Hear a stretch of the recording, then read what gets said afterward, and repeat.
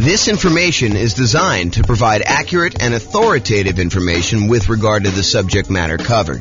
It is offered with the understanding that the presenters are not engaged in rendering legal, accounting, or other professional services. If legal advice or other expert advice is required, the services of a competent professional should be sought. Welcome to the Reno Real Estate Investing and Real Estate Financial Planning Podcast. Learn all about investing in real estate in Reno, Nevada, with a combination of real estate financial planning and modeling with numbers specific to Reno, plus syndicated, more generalized recordings of live and pre-recorded real estate investing classes, not all of them specific to Reno.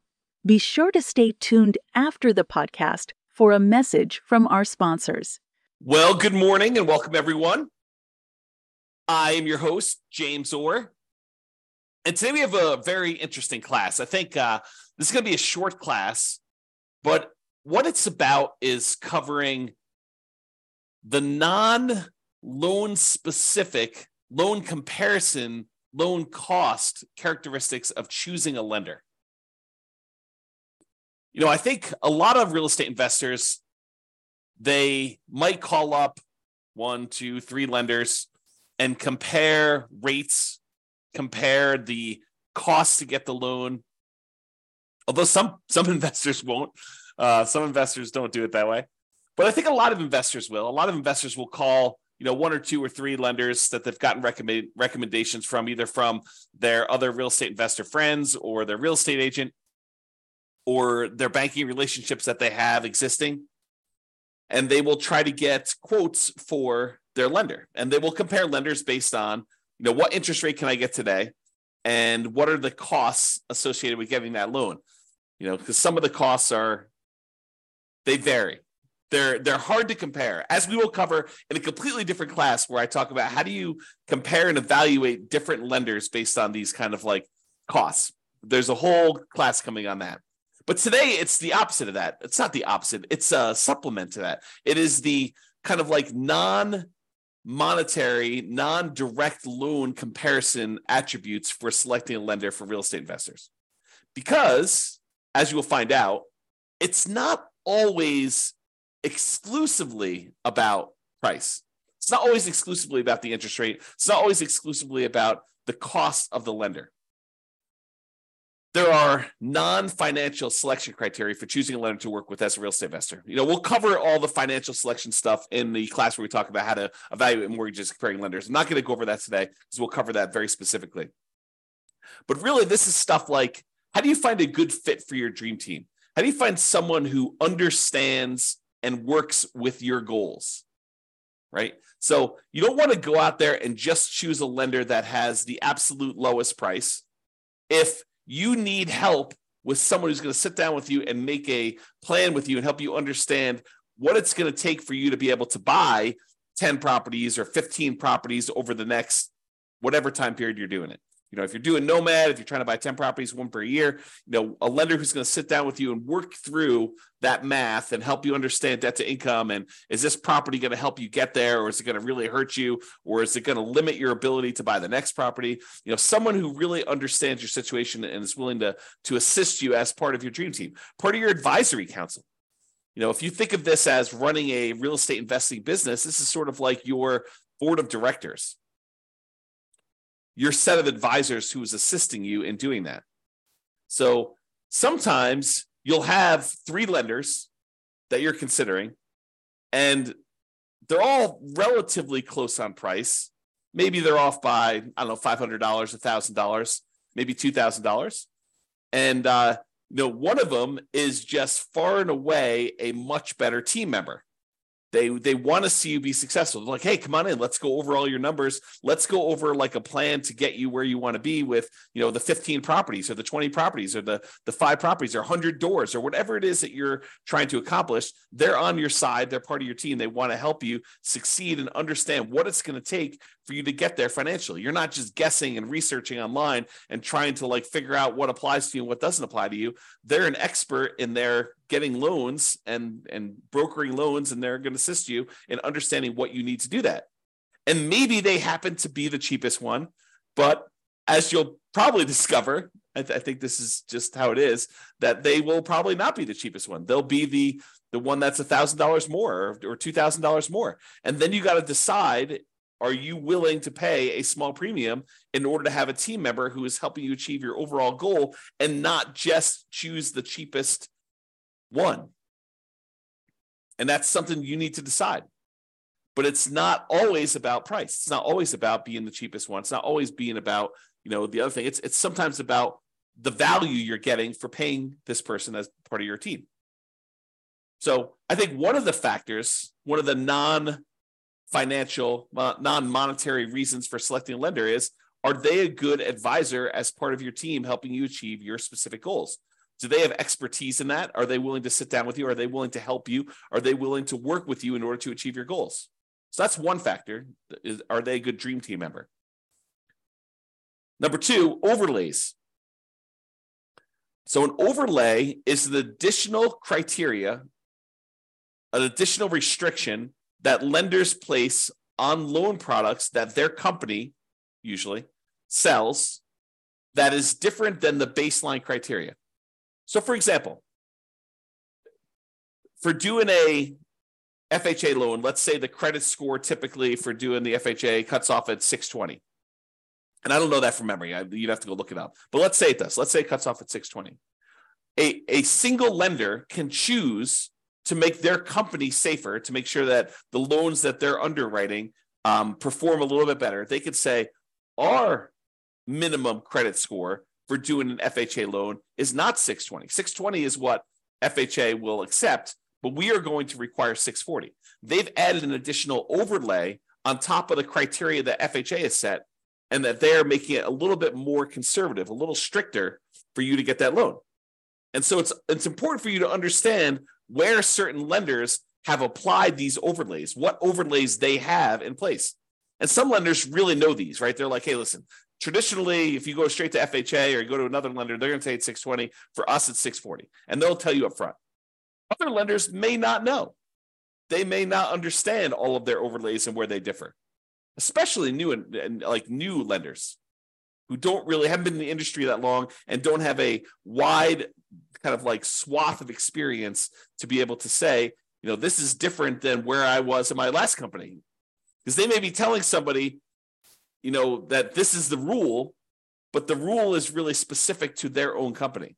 It may not be the generic rule for the entire industry, and theirs may be different than what the industry standard is. So dream team member, whether they're going to be a good part of your dream team, and overlays. Another factor, like not specific to the interest rate or cost of getting the loan, that you may want to consider. It's not always about price. And the next one, some people may kind of like poo-poo this away, but personality. If you call up a lender and they make you feel like an idiot, maybe you want to choose another lender, even if they are $500 cheaper or $1,000 cheaper. If they're insulting to you, or they make you feel little, or they kind of like make you feel like you're bothering them, then maybe you choose someone else who doesn't make you feel that way. I think personality is a big factor in do this. And it's sort of related to Dream Team, but I think it's slightly different, right? I think there's a personality component, is this going to be someone who I can communicate with because they are a good fit, they mesh well with my personality, and you might be willing to pay a small premium for that. Okay? So personality is another one. What about accessibility and communication? I had a couple lenders. A client of mine was trying to use, a couple clients of mine were trying to use a lender. And this was during a time when the market was ridiculously hot. We were like getting 20 offers on properties. And so you had to be like very aggressive. And sometimes you're doing things like after work and you're trying to call a lender to get a lender letter so that you could actually submit your offer and be competitive. And you're competing against, I don't know, sometimes 5, 10, sometimes 20 offers on properties. And you really wanted to come across with your best foot forward and kind of be a strong candidate. And so early on in the process with this particular buyer who wanted to use this particular lender, I call up the lender. I say, hey, listen, we're going to be going out looking at properties tonight. Can I get your cell phone in case we're ready to write an offer so I can get a lender letter from you so we can make our offer, make this buyer look as strong as possible and hopefully get their offer accepted? And he's like, no, I will not give you my cell phone. I only work 8 to 5. This was a bank.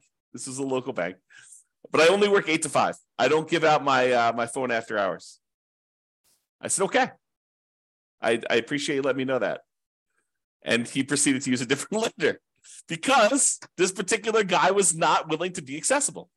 And I get it. I mean, as a real estate broker, and if you're a real estate investor and you don't understand this is probably an important thing for you to understand as well. But as a real estate broker, I'll give you another example related to this.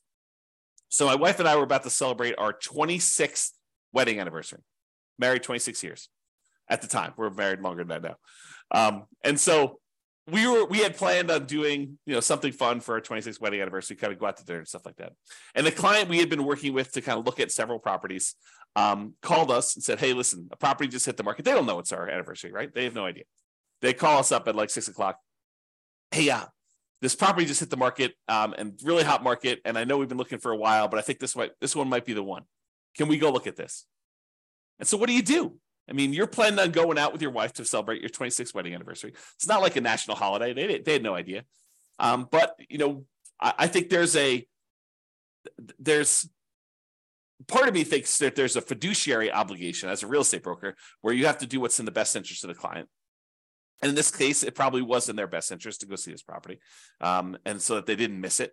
Now, you could argue, hey, James, get someone else to cover for your business. Yeah, that's definitely a possibility. You could have done something like that. But there's this weird sort of like inconvenience of you had planned on doing something for your wedding anniversary, and someone calls up last minute and they're like, hey, I really need something, and it needs to be now because if we wait till tomorrow, they could have 27 offers. And if we get an offer in tonight, there could only be 6 offers. And if we make an offer that's really, really compelling and, that makes sense, it could make it to our advantage to do this offer right now. And so there's this kind of weird trade-off between being available, being accessible, being kind of someone who jumps and does what needs to get done in order to get offer accepted versus, nope, I don't take calls after 5. Kind of an interesting thing. So maybe for you, accessibility could be an issue, or it could not be an issue. You're like, hey, listen, I get it. I'm the type of person that I'll wait till the next day. If we don't get this one, that's just the cost of doing business. If that's you, that's fine. And maybe it doesn't matter. But some people, it does matter. And that could be a selection criteria. How accessible are they? How communicative are they? And a lot of times for communication, you won't know until after you're done with the transaction, after you're done with the first one. Although you can get some hints early on. But some people, they're really good at the aggressive follow-up to get the person to say, hey, I'm going to go with you. And then they disappear while you're under contract because they're really, really good at following up with everybody who's calling in, but not really, really good about doing the deal and doing the communication of, okay, this is where you are in underwriting. This is what we still need from you. This is how we need to do this. And some of them kind of refer that out to, their team members. They have their team members calling, and maybe their team members aren't great at communicating, or they're not great at keeping you in the loop and stuff like that. And so, it could just be, that person's really great, but their role is as rainmaker, and their role is not to keep you informed about how the loan is going, or they don't perceive their role as being that. And maybe the company doesn't perceive their role as being that. They're like, hey, listen, your job is to go out there and get business, and then we will take care of them from then. We'll have, we have admin people and underwriting people, and, there'll be other people following up with your guys, but your job is to go and meet people and to bring in new guys. Something to consider. If you're writing an offer, especially like on a weekend, and you need to know from the lender how much can we ask for in seller concessions, because in this particular property, you need to have seller concessions in order to make your numbers work, and you can't get a hold of them, that could be potentially problematic with you getting your offer accepted, because seller concessions could be a factor in whether it makes a deal work or not. And if you don't know the boundary conditions of seller concessions, you weren't planning on doing it, but this property, it really needed to happen, and you're trying to get a hold of a lender on a weekend, and the lender's not around, could be potentially problematic. So That's important to understand. This reminds me, I think we're going to cover this very briefly here in a second, but it reminds me, I'll make this point now. Just because someone is really, really good at explaining to you the loan programs does not mean they're good elsewhere. Someone who has knowledge, and this is more of a generalized thing in life, right? I teach a lot of real estate investor classes. And so when I'm up in front of the room, if I'm really good at presenting class content, which you may or may not think that I am, but if I'm really, really good at presenting class content, people automatically assume that means I'm a good real estate broker, which may not be true. Think about that, right? The skill of being a good stand up in front of the room, class teacher, presenter sort of person does not necessarily mean that I am a good fill out a contract, understand contract law, understand showing properties, be able to get you in there, good negotiator, understanding market stats, although market stats might be part of the presentation skill set, or being able to analyze what the market stats mean. Like the skill sets for those different things, they don't necessarily lead A to B. Because I'm a good presenter does not mean I'm a good real estate broker. Because someone is is good at following up with you in order to get the business does not mean that they will be good at the loan part, that they understand the ins and outs of the loan process, that they understand, just because they understand loans does not necessarily mean that they understand PMI. Just because they understand kind of like generic loan stuff and like what it takes for you to get pre-approved does not necessarily mean that they're going to be good at helping you structure your plan for 20 properties. I don't mean to scare you away. I'm just trying to point out to you the obvious that one skill in one particular area does not make you skillful in others. Now, they tend to correlate. There is a little bit of a correlation, right? Someone has knowledge about, one aspect of doing loans, they might have a higher probability of having expertise in other parts of loans. But use like a sports analogy. Just because someone is a good 3-point shooter doesn't mean that they're necessarily, good at defending or good at layups, or just because someone is good at, getting rebounds does not necessarily mean that they're a good 3-point shooter or a free throw shooter, right? The different skills. Think of it that way. Okay. So accessibility, communication, and being available to do stuff. And then I have another point here about going above and beyond. So I had a client once where the lender required a second appraisal late in the game. Not the mortgage broker, but the person that they were brokering the loan to, the actual lender, the one that was going to provide the money. They were actually requiring late in the game a second appraisal. And I think part of it was because the first appraisal, there weren't a lot of really good comps, and they wanted a second opinion on this. And this was a really good client who had bought a lot of properties with me, and this particular lender was trying to make a good impression, and they really wanted future business from this particular person because they suspected, and they were right in suspecting, that this person was going to go on and do multiple loans in the future. And so there was going to be an extra, in this case, $2,000 cost to have this second appraisal done. And the mortgage broker ate that $2,000 cost. They paid it. Not the buyer, the lender, the broker, the mortgage broker themselves actually paid the $2,000 for the second appraisal. Now, if you're choosing the cheapest option, is the lender going to do that? Probably not. Probably not. Okay. So you probably don't get that with the cheapest lender. So that's something to consider. Now, it is important to understand this. Lender programs vary. Just because one lender you talk to says it can't be done, it doesn't necessarily mean that it can't be done universally. It may mean that they're not aware that it can be done or how to do it, or that there are options for doing it. It just means that that particular lender tells you, no, we can't do this. Different lenders have different loan programs, in case you did not know that. So not every lender has every loan program. Not every lender has certain loan programs that other lenders have. Different lenders look at things differently and may be willing to do something that other lenders won't. There are guidelines for qualifying for these loans, but sometimes interpreting those guidelines varies a little bit from lender to lender from time to time. There's some that are universally I would say that, like 99.9% of the guys, they're saying, yeah, this is how that goes. But there are occasionally somebody who interprets something differently. And it may be interpreted in your favor, or it may be interpreted not in your favor. And you may be required to go look for another lender, or you may be incentivized to use that lender repeatedly. Different lenders, as I pointed out, have different knowledge levels. Not every lender is an A+ lender. Not every lender is an F- lender. Just like there are good attorneys and bad attorneys, and good real estate agents and bad real estate agents, and good priests and bad priests, and good football players and bad football players, there's a range of skill levels out there, and you should realize that that does apply to lenders. Some of them really know their stuff and are awesome to work with. Some of them are brand new and they're super sincere and they really want to do a good job, but they just don't have the knowledge level yet. And you may be still willing to work with them and just kind of realize that they are new. And they may ultimately be amazing members of your team. Or they may not be. They may be out of the business in 3 months and, you're part of the wake of disaster that was left over, all the carnage from their 3 months in the business, right? You just don't know.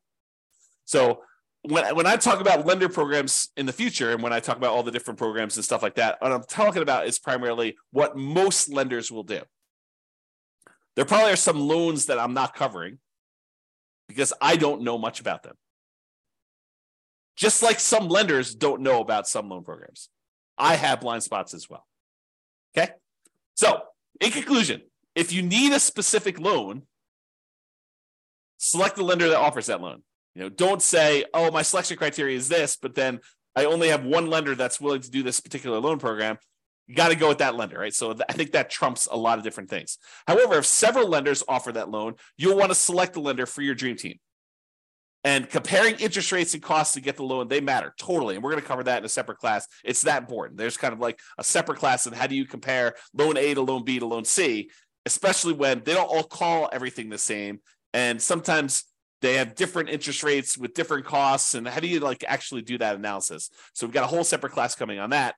But there are other non-financial aspects to considering a lender, and that's what we hopefully covered today to give you some insight as to some other things you'll want to consider. And if you have some other ones, maybe point out to me some ones that you have that might be good there too. That's all I got for you. This has been James Orr. Hope you have a great day. Bye-bye for now. With home prices up, mortgage interest rates up, and rents up, but not quite enough to counteract the higher prices and interest rates, cash flow on rental properties in Reno is harder than ever. Book a call with the Real Estate Financial Planner to apply our proprietary 88 strategies to improve cash flow on your rentals. See the show notes for a link to schedule your call and improve your cash flow today. If you're a real estate agent, lender, or professional in Reno that wants to help our real estate investor listeners, consider reaching out to learn about collaboration opportunities with this podcast. We'd love to add more value to our listeners by having you assist our investors buy, sell, and finance their real estate investments. See the show notes to schedule a call to discuss collaboration opportunities.